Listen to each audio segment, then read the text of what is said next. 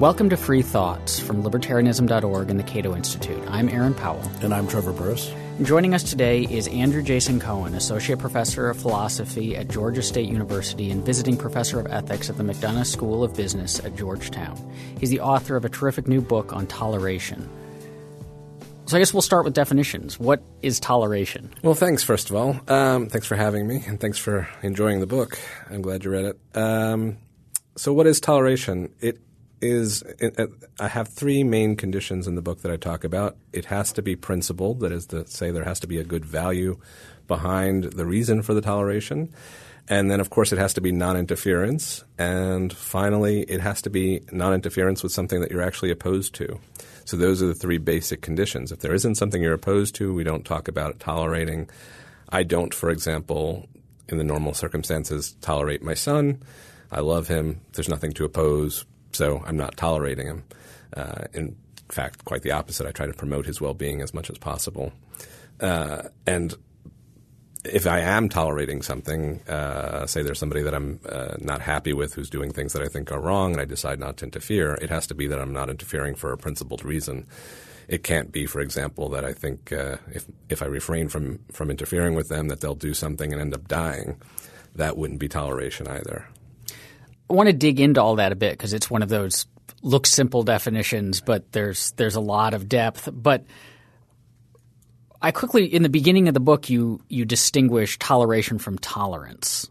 And we often, I think a lot of people use those terms interchangeably. So right. What's the difference between those two? Right. So I do think we use those words interchangeably at certain points. And I'm at the end of the day, I'm fine with using the word tolerance to mean what I talk about when I talk about toleration. But I think we use tolerance to mean something else as well, something that we don't use the word toleration for, which is you have a tolerant attitude, or tolerance could be a virtue or a disposition.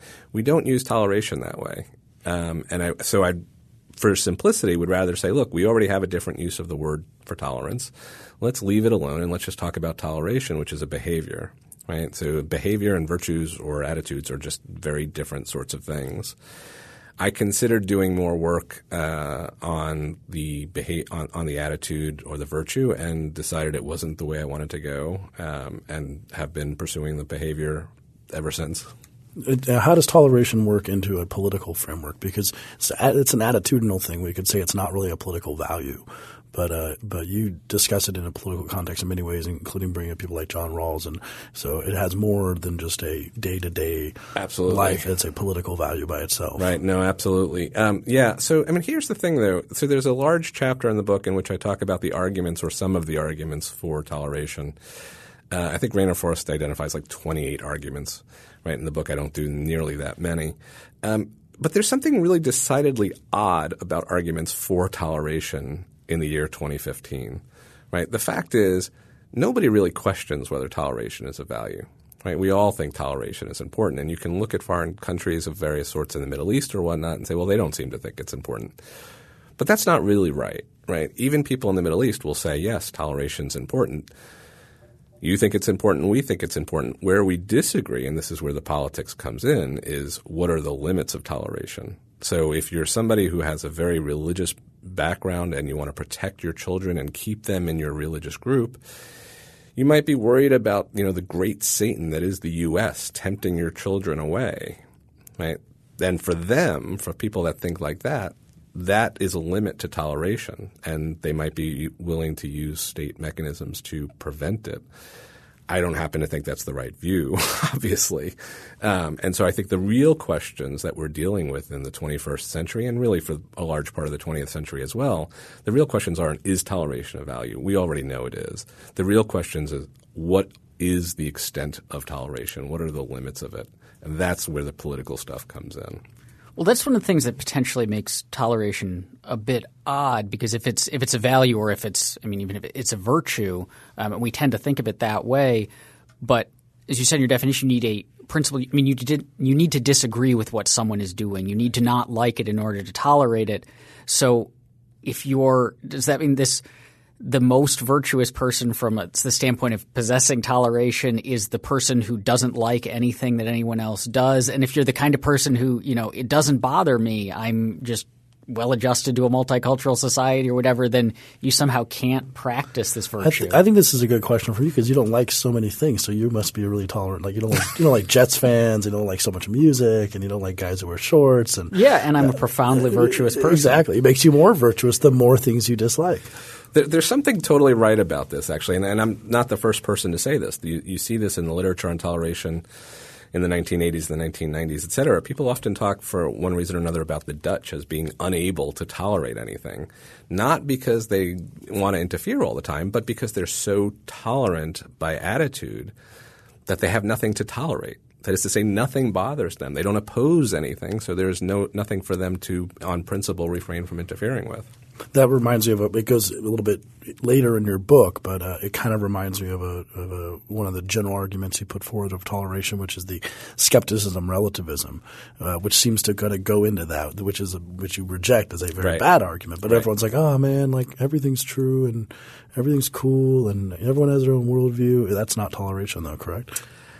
I think that's right. I think I'm not 100% certain, to be fair, about the skepticism issue. I've been working on some stuff and reading some stuff recently, and I'm sort of getting persuaded that skepticism itself may be a value that can allow for toleration in some cases. But I'm not certain about that. But the relativism stuff, on the other hand, that's just clear, right? I think that this is a mentality that you see very frequently on college campuses and in the broader culture, unfortunately, where you think, who am I to judge, right? I'm not the one that gets to decide if this is a good thing or a bad thing, so I can't judge if it's good or bad, so I can't tolerate it.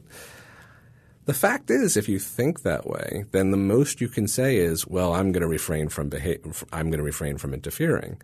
But if somebody else wants to interfere, you've got nothing to say back to them because, after all, you don't believe anything on principle. You don't have any values to endorse, and so you can't use any of those values or any of those principles to argue against somebody.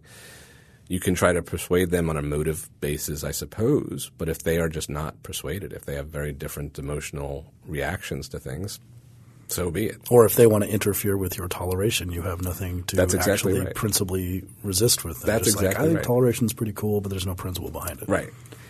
What does principled mean in this case? Like if I disagree with something you're doing, I can presumably disagree for principled reasons, in which case I can tolerate what you're doing, and I can disagree for non-principled reasons, in which case you can still.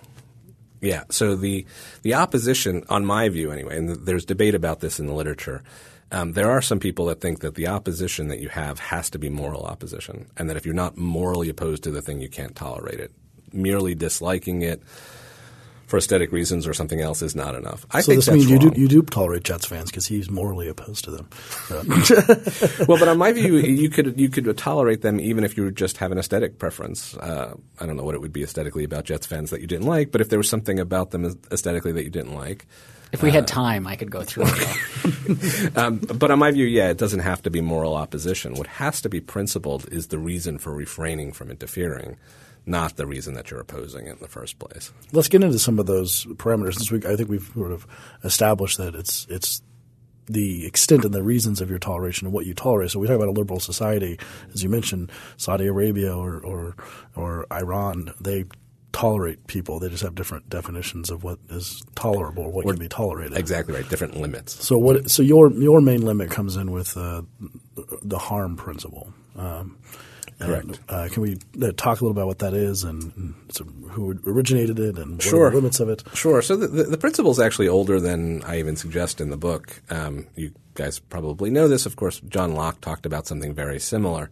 But John Stuart Mill gave us this really nice, clear – that's an overstatement, I suppose, but a nice statement about the harm principle.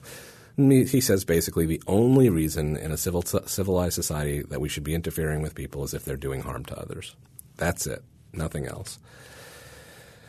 The reason why I hesitated and say I was overstating the case about saying it's clear, of course, is because it's entirely unclear what it means to talk about harming people. And this requires a lot of work. And Joel Feinberg in the 1980s, did the most work, I think, on clarifying what must be meant by harm in the harm principle. And there are people today that disagree with him and think he's got it wrong and that Mill wouldn't endorse this. So ultimately for me, although I love Mill and I think he's got a lot of stuff right, I also think he gets a lot of things wrong, and I don't need to worry about whether or not I'm a million in the perfect sense, right? I think the harm principle is the thing to endorse. And so it means you can only interfere with a person rightfully if they've harmed somebody else, where harming somebody else means they have wrongfully set back those person's interests. Now, this sounds like a principle of political action, or I mean, something a libertarian would say. This is, what limits justified state action, for example. But you're calling it toleration. Right. Are they similar type of question? Very similar. I would think the toleration question is broader, so it doesn't only apply to the state. It's not only a political thing. It's a matter of personal morality as well as political morality. If there's somebody walking down my street playing Justin Bieber on a radio and they're not wearing headphones so I can hear this horrible music, I think I have to tolerate it. I certainly don't think the government should be interfering, right? If I got on the phone and said, come police, they're playing Justin Bieber outside and we all know how terrible that is, I don't think the police should be interfering. But I also don't think it's for me to interfere either. And that's not a political issue. It's just personal morality. So I think the toleration question is broader. It feels like the term wrongfully is doing a lot of work here because most everybody could agree with what you're saying, and then the disagreement comes down to whether – and I think you distinguish hurt from harm. And so a hurt is not – a harm is a wrongful hurt, if I remember correctly. Exactly right, yeah.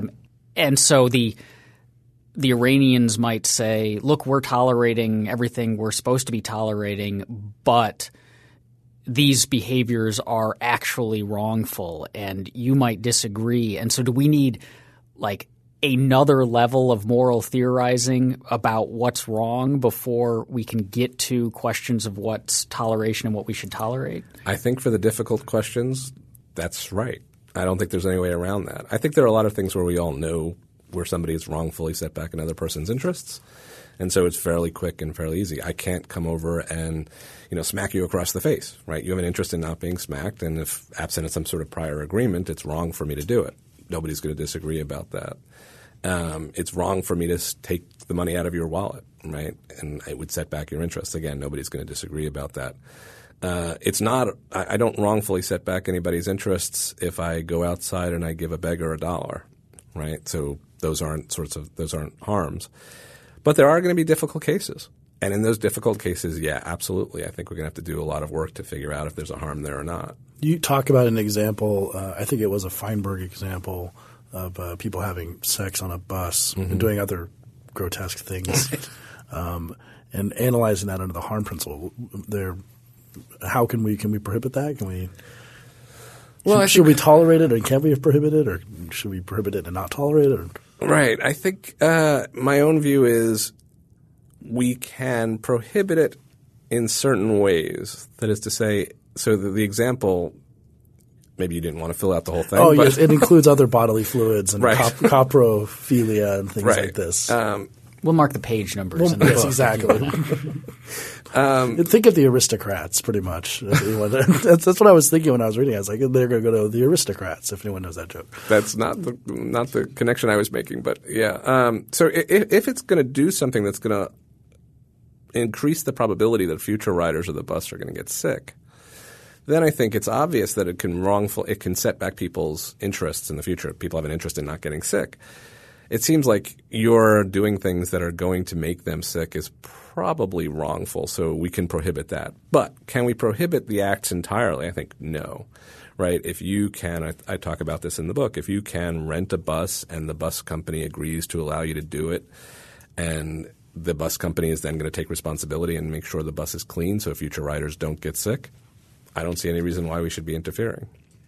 So the not get sick is you might be causing a physical hurt or harm to future people, but is there such thing as mental harms? Because one of the reasons we care about physical harms is that physical harms or physical hurt it undermines our quality of life in a dramatic way. Right. But the same could be said for certain degrees of mental anguish. Right. And so if seeing what these people are doing on the bus causes post-traumatic stress or Right. something, then it seems like we can't arbitrarily say, well, the physical is okay, the mental is not. Yeah, so there are a lot of people that worry that we should not be extending harm to talk about mental or emotional harm. I don't have that worry, frankly. I think it's right. If you get on a bus and you're riding downtown or you're riding across town or something, and two people get on and have this caprophagic sexual picnic on the bus, you may well suffer mental anguish. And I think it's actually fairly predictable that the persons committing this act know that somebody on the bus is going to have some sort of emotional distress. And I think it is wrongful for them to do it. I don't see any reason not to interfere in those cases. That's not to say that we should always interfere just because somebody suffers some sort of mental anguish. But the case here is somebody's getting on the bus and they're doing something that there's a easily predictable outcome of other people on the bus suffering. That strikes me as, yeah, there probably is a mental harm or an emotional harm, and so we can, in fact, interfere. That's very different from, say, banning homosexual marriage just because, I use the example in the book. I don't remember the name of the character, though. Angini gets upset when she knows that there are gay people getting married. She suffers mental anguish. Very different sort of case because in that case, the gay people aren't doing anything to Angini. Whereas on the bus, the people getting on the bus and doing these acts are doing something to the people that were already on the bus.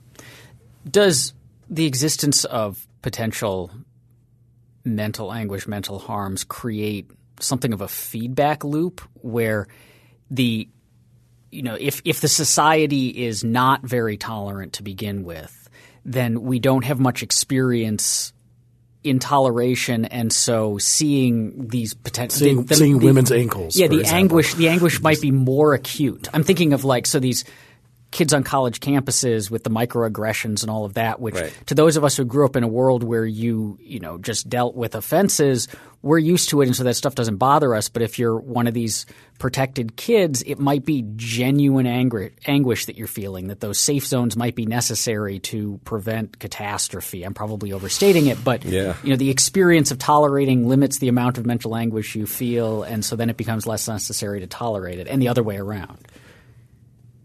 Well, I think everything you said is right. I mean, if you live in a society that's not very tolerating, then you're not going to be exposed to very much, and so it's more likely that you're going to suffer anguish when you are suddenly exposed to these sorts of things. But still, there's a question there is whether or not anybody's doing anything to you, right? So it's not enough that your interests are set back. It's not even enough that your interests are set back when somebody does something wrongful.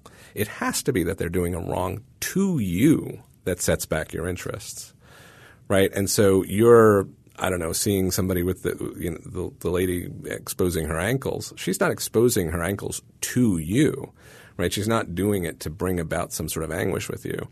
And so you can't claim that she's harmed you, and so that there's no reason for interference there. In the same way that Angini can't say that we should disallow homosexual marriage just because she gets upset by it, because when homosexuals get married, they're not doing anything to Angini.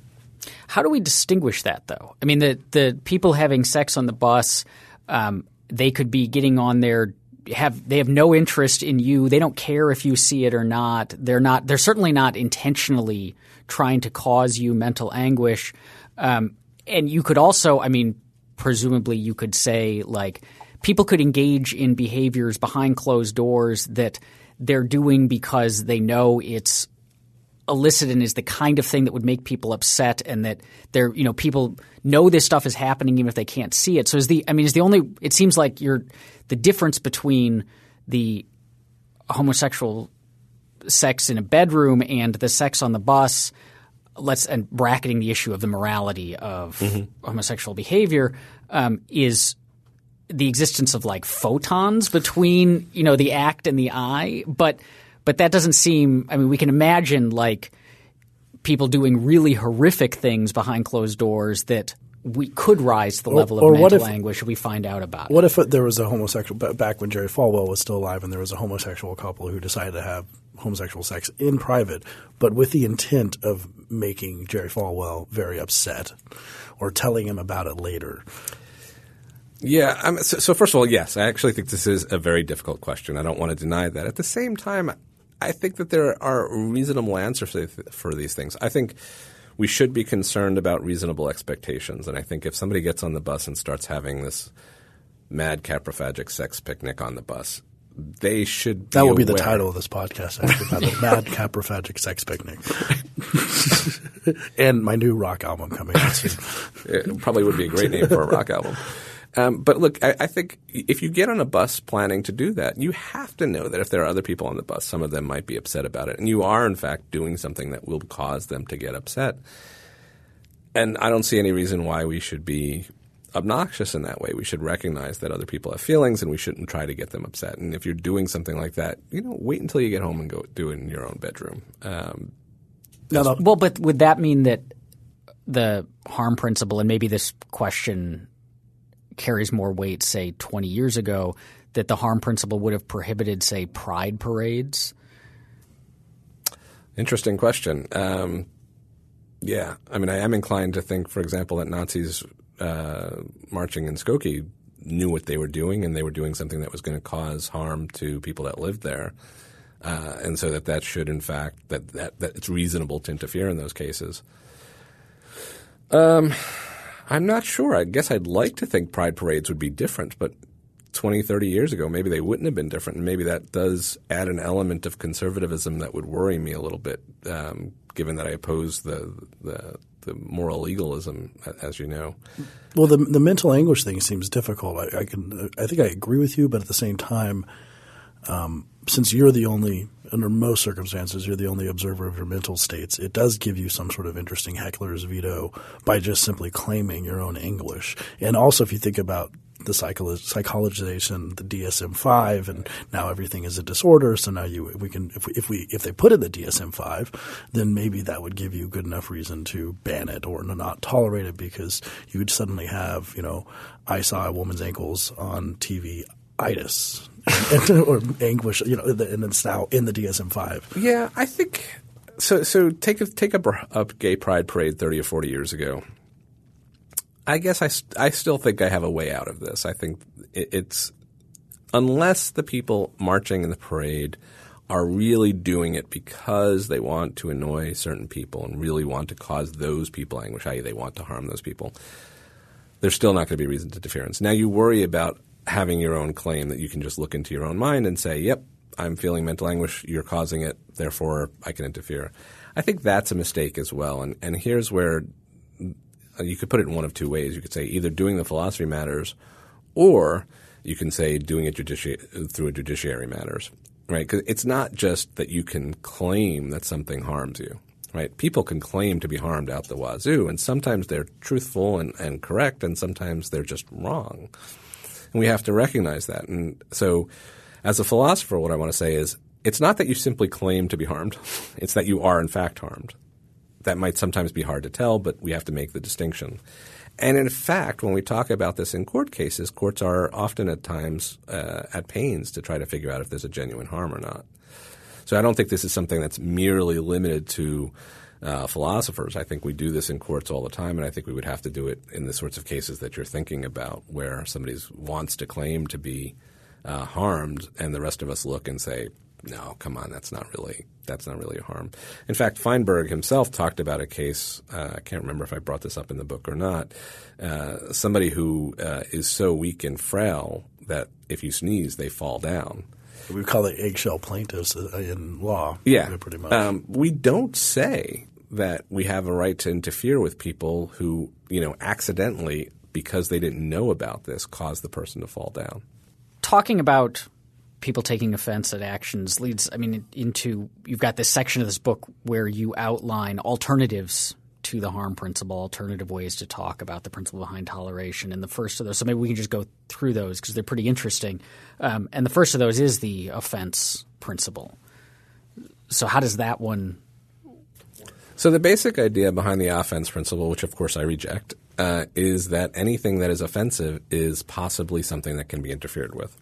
Typically, people that want to endorse this don't actually take that broad a view. They say there have to be certain sorts of offenses. They have to be the sorts of offenses that you can't get away from. They have to be very intense. They have to be long-lived is another one that people talk about. For me, no offense by itself is enough to actually warrant interference. However, there are some offenses that, like the caprophagic sex picnic on the bus, rise above being merely offensive, right? Because they can actually cause harm, whether it be mental distress or physical illness at the site of what's going on. That actually rises to the level of harm. The trick is then, though, that it's not the offense principle any longer that's doing the work. It's now the harm principle, right? So for me, if it's a merely offensive thing, it's not going to warrant interference. If it rises to the level of harm, then it may well warrant interference. Now, what about harming the fabric of society, harming our good values, that kind of thing? Or even on, I guess, a follow-up there, what about the harm of a wrathful God who may smite us in Sodom and Gomorrah style if we allow for homosexual behavior? Okay, so I think those are actually two very different questions. I think so let me take the latter one first. It would be a rather remarkable thing if I could harm God. Yes, but he could harm us. I'm saying that's why we don't tolerate – I'm saying the argument that we don't tolerate homosexuality because God – because of Katrina, okay. that kind of thing, he's going to smite us. So you might have sort of a background principle behind the offense principle and say the reason why we limit offenses, the reason why we interfere when people do things offensively is because we want to prevent God from being so upset with us. Yes. Now, if you were right about that, that would be some sort of violation of the harm principle. Or it would That's be something probably right. Right. So if God would actually respond in a harmful way, so who was it, Pat Robinson, who said something like 9/11 was a response to gay marriage or one of these crazy claims, or Katrina was a response to who knows what. New Orleans sinfulness, yes. Yeah. So I think it was Christopher Hitchens. So that was Jerry Falwell who said the thing about New Orleans. And it was Christopher Hitchens who said if you gave that guy an enema, you could have buried him in a matchbox. My all-time favorite Hitchens line. But anyway, sorry, continue. But so two things. One, if in fact there would be an end result of harm from an action, that would, I think, at least warrant consideration for interference. I should say, importantly, I've been saying it might warrant interference. Having a harm doesn't say you should in fact interfere, right? It says interference is permissible at that point. But then you have to figure out if all things considered, interference is the way to go. I think that's very important to recognize. It's not that we're saying every time there's a harm there must be an interference. Rather, it's that if there's a harm, now we ask, given everything else that we know, should we interfere? So going back to the offense principle and offending God so that he then comes out and uses, his wrath harms us, I still think this is a very weird picture of God, right? I would agree, yeah. You have a God now who gets upset with some people who are doing things offensively and then turns around and harms everybody else. I'm inclined to think that he needs to read your book. That God would need to read your book. I'm inclined to think that would not be a God at all. Right, and I think I'm at Georgetown for the semester. I think good Catholic theology would say that's not what God is. Now, what about societal harm, though? Societal harm, that's a different question, and I think I talk about this in the in the legal moralism section. So the legal moralist says there are some things that are immoral, whether or not they cause harm, such that we should interfere. And there are different versions of the legal moralist principle. One of those is, well, really what's going on when you do something immorally is you're tearing at the fabric of society. This is Patrick Devlin's way of talking about it, famed jurist from earlier in the 20th century. I have to say, these things leave me utterly without any sort of desire to respond. Like, the fabric of society, I don't even know what that means. Right? Mm-hmm. I look out and I think fabric of society. I'm not sure what it means, but I'm not sure if it meant anything. What would be needed to see it? Right? So people have said things like this about pornography. Pornography tears at the fabric of society. I don't know if this is true anymore, but a few years ago the porn industry was bigger than Hollywood. So if it was going to tear at the fabric of society, whatever that means, it should have done so already. Now, some people will say, well, in fact, it has, and that's why society is so bad right now. Now we're in an empirical question. Is society that bad that it's been harmed? more importantly for me, I just don't think society is the sort of thing that can be harmed in the first place. And I think in that regard, the metaphor of tearing fabric is actually quite useful because you can't harm fabric, right? So you've got these backdrops here when you do video, and there's no way that these backdrops can be harmed. They can be torn. They can be ripped. They can be painted on. They can be any number of other things that might make them useless to you, but they themselves can't be harmed. If you are the owner of these backdrops, then you can be harmed if I tear them, right? Because you're losing your interest in the backdrop, and the financial interest in the backdrop is being set back. But the fabric itself has no interests, so it can't have interests set back wrongfully or other. And I think society is exactly like that. It has no interests. Society is a collection of individuals. It's the individuals have interests. They may have similar interests. They may have overlapping interests. In some cases, they may everybody in a society may share a particular interest, but it's those people that can be harmed, not society as a whole. Maybe I can ask Trevor's question about harm to society in a slightly different way, which is – so looking at the kinds of things that when people are talking about on campuses, when they we shouldn't allow certain kinds of speech, the argument there is there are groups who are traditionally marginalized, who are historically victimized in some way, and by engaging in offensive behavior, making racist or sexist jokes, say what you're doing is contributing to an atmosphere or an environment that then in turn serves to either keep those people marginalized or to maintain their victim status or to harm them because of their marginalized status, that it's an environment in which they can't thrive. So you're not directly harming a particular person, but your behavior in some small way, there's an emergent factor of it that is this environment that is then ultimately harmful. Yeah, so maybe this will surprise you, but I actually think most of what you said is actually right. And I know it wasn't your voice. You were talking about what other people want to say, but I actually think most of that is right. I mean, I'd put it a little bit differently. I think, first of all, if you allow students in a particular college to, put up racist or sexist signs, like there was one recently where these kids in a frat put up a sign about drop off your daughter here and leave your wife as well or something. That really does, it strikes me, set up a bad environment, an environment such that the female students arriving will not feel comfortable and won't be able to learn, and so their interests will in fact be set back. And I think the obnoxiousness is probably wrongful as well. We don't have to worry about all these little microaggressions to get to that point. I think we should agree that those things are just things that we can in fact rule out of a college campus. And I think there's a bigger reason perhaps that we can rule this out of a college campus, which is we know there's good empirical evidence that that colleges do better and college graduates learn more from having people with different backgrounds. And there's plain simple reasons for this. And if we don't allow those people from different backgrounds to participate in the dialogues that go on the college campus because we shut them down with this sort of language, then we're hurting ourselves as well. So I think colleges in some sense should in fact be a safe environment for people of all walks of life to come together and discuss things. And I think we have to be careful about setting up an environment where people can participate fully without feeling like they are being treated differently or something like that. Now, how do you draw a line between that and microaggressions? And that's going to be hard, right? And so what I was going to continue to say is I don't know how to draw that line. I mean, I think we do sometimes go way too far, but I think we go too far for all sorts of reasons, and some of those reasons have to do with the sorts of rules that we've put in place. Because I want to get through all of these. I want to get through all of these alternatives.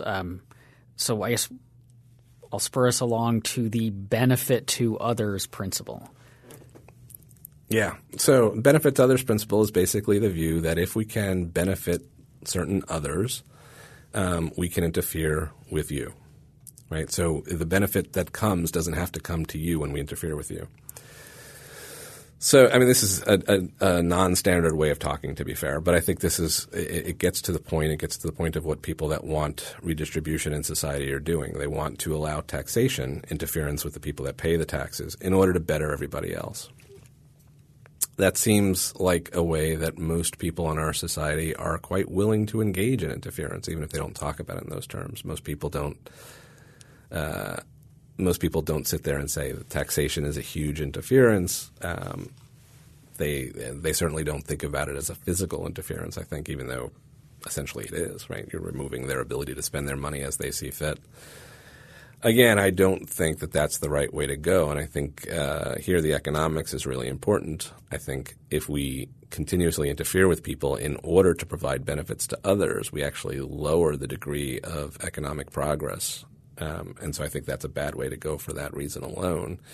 But I think on more principled grounds, once you open up this door to say we have to benefit others or that benefiting others is a reason for interfering with you, I don't know where it ends, right? So I have a colleague, not at Georgetown, but I have a colleague who actually does think the fact that somebody walking in a state park stubs their toe on a rock is a good reason for interference, and we should raise money and make sure the rocks are cleared away so that they can walk without stubbing their toe.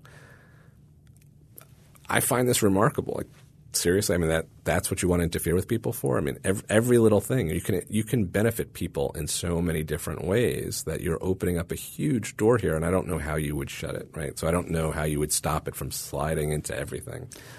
Are there examples of this principle in action that aren't taxation? Because taxation looks a little bit odd compared to the other things we've been talking about, because the other things we've been talking about have all been examples of, like, you want to engage in some action, and it is that action, that behavior itself that we find harmful or under other principles offensive or whatever else, and so we're going to cut you off and stop you from doing that. Whereas taxation, especially those of us who aren't libertarians and so aren't predisposed to think of taxation as either theft or awfully close to it, tend to see it as more, you're just giving up a little bit of something, but you're still free to do whatever you want. It doesn't really seem to fit under the toleration or not toleration analysis. Right. So, I mean, there are lots of different examples.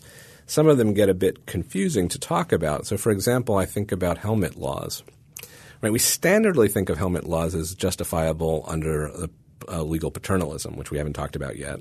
That's basically the principle that we can interfere with you to prevent you from doing some harm to yourself, whereas the benefit to others principle is we can interfere with you in order to benefit somebody else.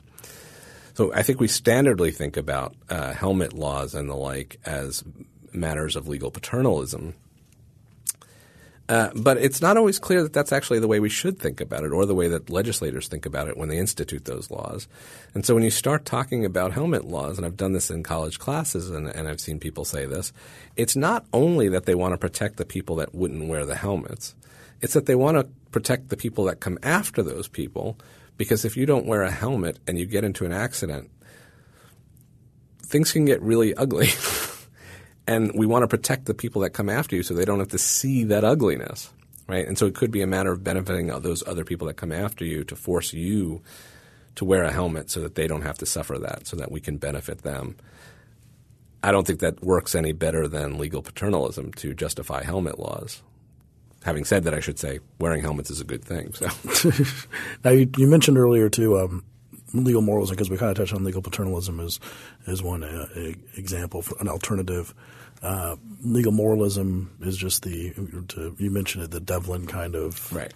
It's wrong. The idea is it's wrong whether or not somebody's harmed. Yeah. Yeah, and that is an example of things we shouldn't tolerate. Now, you reject that entirely, correct? Right.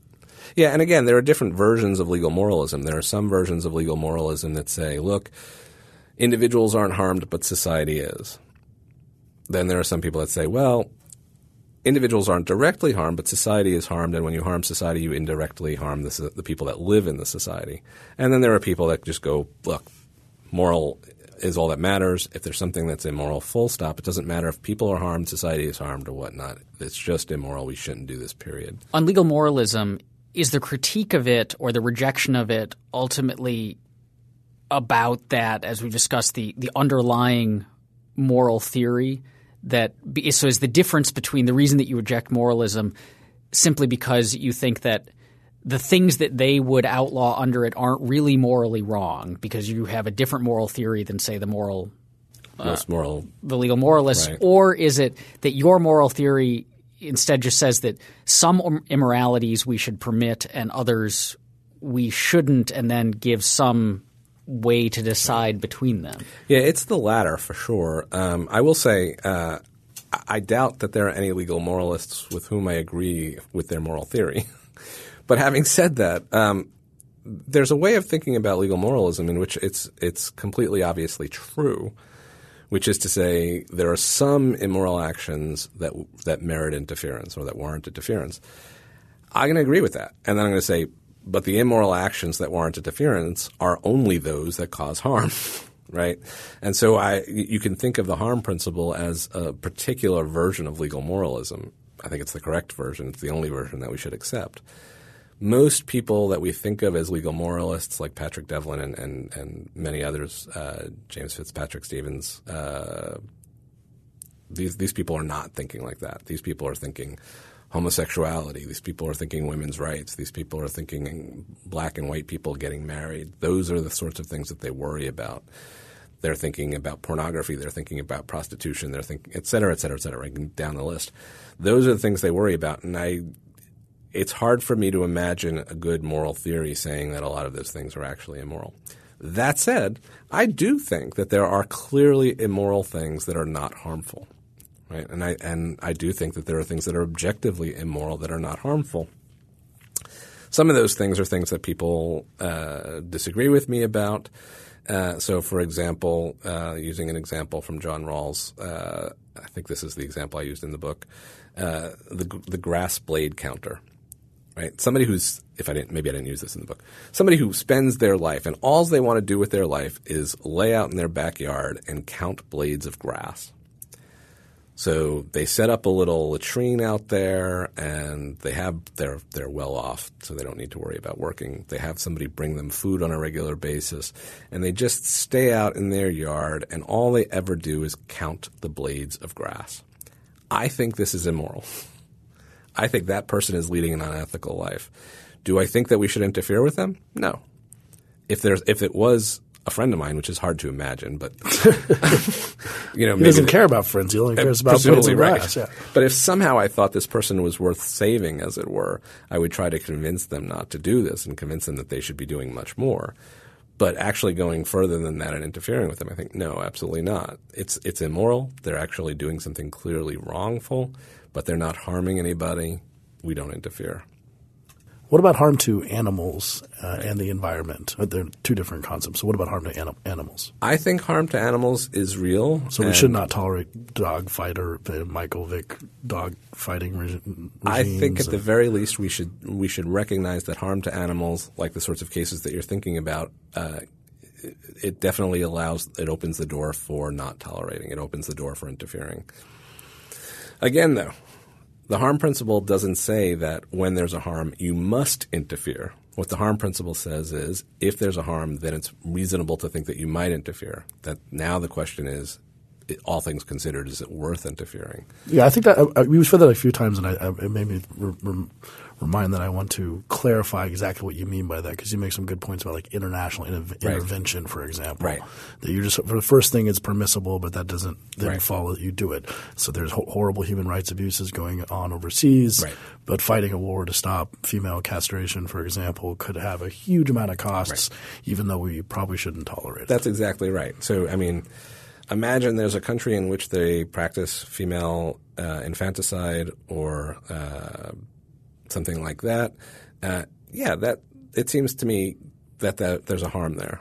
I don't think there's any reason to deny that there's a harm there. Female castration, perhaps even more so. Should we interfere? That's not clear, right? Is interference permissible according to the harm principle? Yes. But now you have to look at all things considered and imagine whatever country this was had China supporting it. Do we want to go to war with China to do this? And I don't just mean that in let's just get a motive and figure out how we feel about going to war with China. I mean, think about the consequences of going to war with a country like China. Lots of people are going to die. right? Lots of resources are going to be spent. There's just no question about that. Some of those costs are financial. Some of those costs are moral. We're going to lose human lives. We're going to have people suffering. I think that argues clearly against the sort of interference that would be permitted if we weren't looking at everything considered, right? And we were talking about like animals in situations like this. You say that same sort of thing. Things, exactly right. So I don't see why we wouldn't interfere with the Michael Vick sort of case. On the other hand, there are all sorts of other issues. You see somebody pulling their dog a little too roughly on the street. Is that really going to be worth getting the government involved with? I would if I saw somebody treating a dog roughly, I would say something to them. And try to persuade them that this was not a good way to behave. But am I going to call the police afterwards? Maybe if it rises to a certain level of abuse. But earlier on, if it's just they're pulling a little tightly, of course I'm not going to call the police for that. Environmental harm. Like, should we tolerate suburbs and smokestacks and clear-cutting forests? Those things that should be tolerated. Interesting grouping there.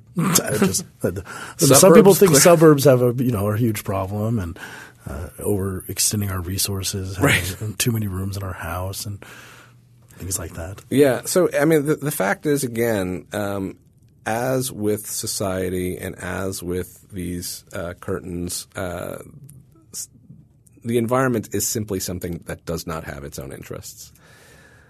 There are people out there – that probably upsets a lot of your colleagues, I bet. What do you have against Gaia? Yeah, exactly. Well, right. That's where I was going to go. There are some people out there that believe that there's this Gaia thing that really is this living creature that is the Earth. That was a big sigh. Yeah. I mean, there's certain things you just like, I don't know what to say about this. Like, why would you believe this? What is the possible evidence for such a claim? Because they watch too much anime. That's really why. Exactly. Right. So, I mean, I think, no, the Earth does not have its own interests. The universe does not have its own interests. We have interests in the Earth. We have interests perhaps in the universe. But the Earth doesn't have its own interests. The Earth is here to be used. Right? If there were no Earthlings, if there were no humans, we wouldn't be using the Earth this way, but we are, and we have to live, and so we have to use what we have available to us. That includes everything on the Earth. I don't see any reason to think that's problematic. That said, of course, pollution can become problematic, right? Because we need to conserve the resources so that we can continue to live. I want my child, he's 5, I want him to be able to have a good life. If there are no trees left, he's not going to be able to have a good life, right? We need the trees because we need the oxygen, and so we want to protect trees. Does that mean we should never take a tree down? No, of course not, right? I mean, I have neighbors actually who believe this, that you should never cut a tree down. Like, you tell them the tree is diseased. You tell them you've had an arborist look at the tree, 3 arborists look at the tree, and that they all agree the tree needs to come down. And they say, no, we can save it. They don't know what they're talking about. This is nonsense, right? The tree doesn't have interests either, in my view. I actually read something recently about talking about how plants do think. But I think this is nonsense, and people are misusing the words.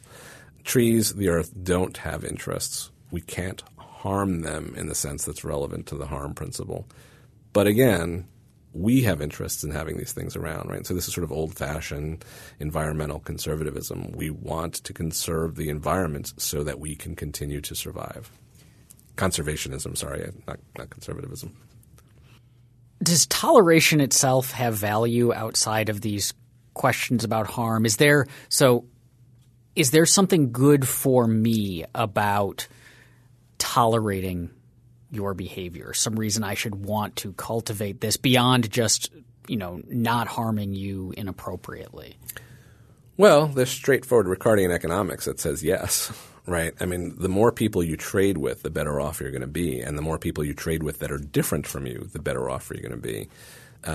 So for one example, I took a car over here and I got out and I saw this place down the street called Bolt Burger, I think. I don't know what Bolt Burger is yet, but I'm probably going to find out when I leave here. I like the fact that there are these new sorts of burger joints around town in different places. I like the fact that there are different ethnic foods around town, like good Chinese food, good Thai food. This makes my life much better. If we don't tolerate people that do these different things, whether it be making a burger a different way – again, I don't know what Bolt Burger does or a different Chinese food or a different type of Thai food or what have you, I would be worse off, right? So I think if we want to make ourselves better off we need to tolerate more people. I've been taking Uber a lot recently, and a lot of the Uber drivers are clearly immigrants, and I think that they've made my life better, right? And so I want to tolerate them, not only because I just think doing harm is a bad thing, but because it makes my life better to have these people who are willing to perform these services. Well, you talk about in the end of the book just generally why toleration, why we argue for it generally, and you bring up some of the arguments which I think are talked about more often than like the sort of harm principle thing that you go through systematically of what should be tolerated and what shouldn't be. But these ideas of like moral muscles, for example, what's the moral muscles argument? So the moral muscles argument, which is also from John Stuart Mill, is basically the view that what we are as persons is moral beings capable of reasoning and thinking things through for ourselves.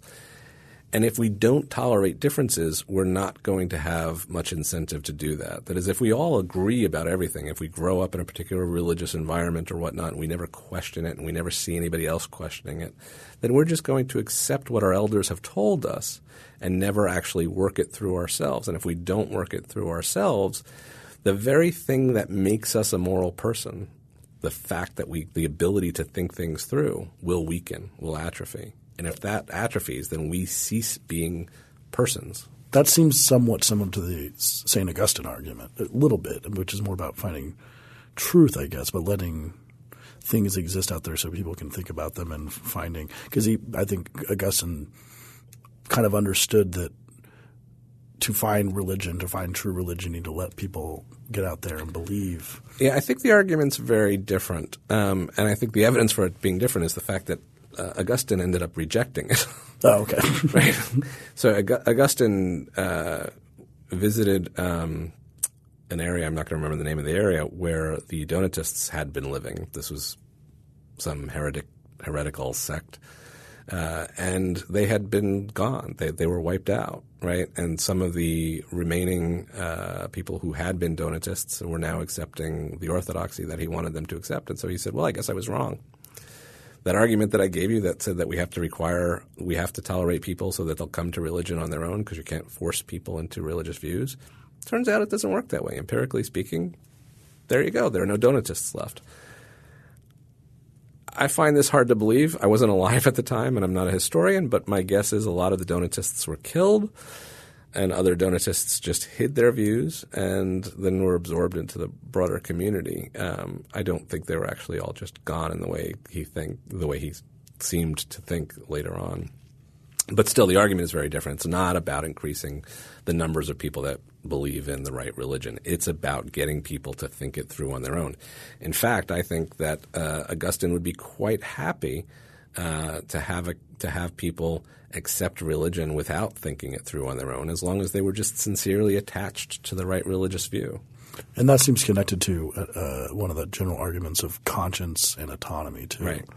How do those arguments work? Yeah, so a conscience is the older one, right? Autonomy comes about in the Enlightenment period, and some people that worry about autonomy and want to have toleration so that we can live autonomous lives, they want us to think things through on our own. They want us to come to autonomous conclusions about the way we should live and what we should believe. The earlier view, which I think was present in Augustine and is certainly present in Locke and Spinoza and Pierre Bayle, other thinkers that are important in that time period, the Locke time period, not the Augustine time period. For them, I think it was much more about conscience and much less about autonomy. That is to say, they wanted people to be able to lead their lives in ways that they were sincerely able to endorse. Whether or not they sincerely endorsed them autonomously or they sincerely endorsed them because they never thought it through on their own and they just said, well, this is obviously right. Why would we question this? I don't think for those arguments that matters. Right? The autonomy thing is a little bit different. It takes more work. Arguably, autonomy is a better thing, but it's also more difficult, and I think fewer people can live autonomously. I think we like to pretend that everybody can live autonomously, but I don't think that's true. I do think everybody can live according to their conscience. But as Chandran Kukathas discusses, there are people in the world that don't live according to their own conscience. They just do what the religion says and don't even think about it. There's no conscience there to really consider. And so both of these, I think, are important and have some sway in persuading people to abide by toleration. But I don't think ultimately that they're enough on their own. Are we becoming less tolerant? And is that one reason maybe you wrote the book? Because there's a lot of campus stuff out there. We're hearing a lot of stories. That was my reaction reading this. Was this book seems to come out at a time when it's awfully difficult to be bullish on toleration. Looking at the U.S., especially Western Europe. Stuff and then the campus stuff we talked about, but also Trump's campaign and the anti-immigration attitudes that are everywhere. It seems like toleration is not winning out.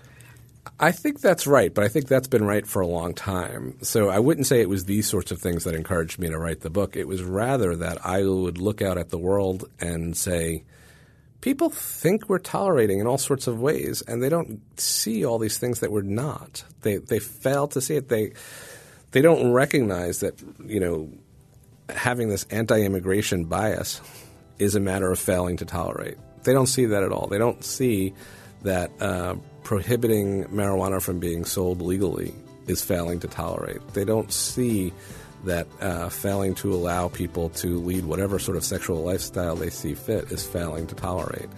I think there was just a lack of awareness about these things, and I think there still is a lack of awareness about these things, and it may be getting worse.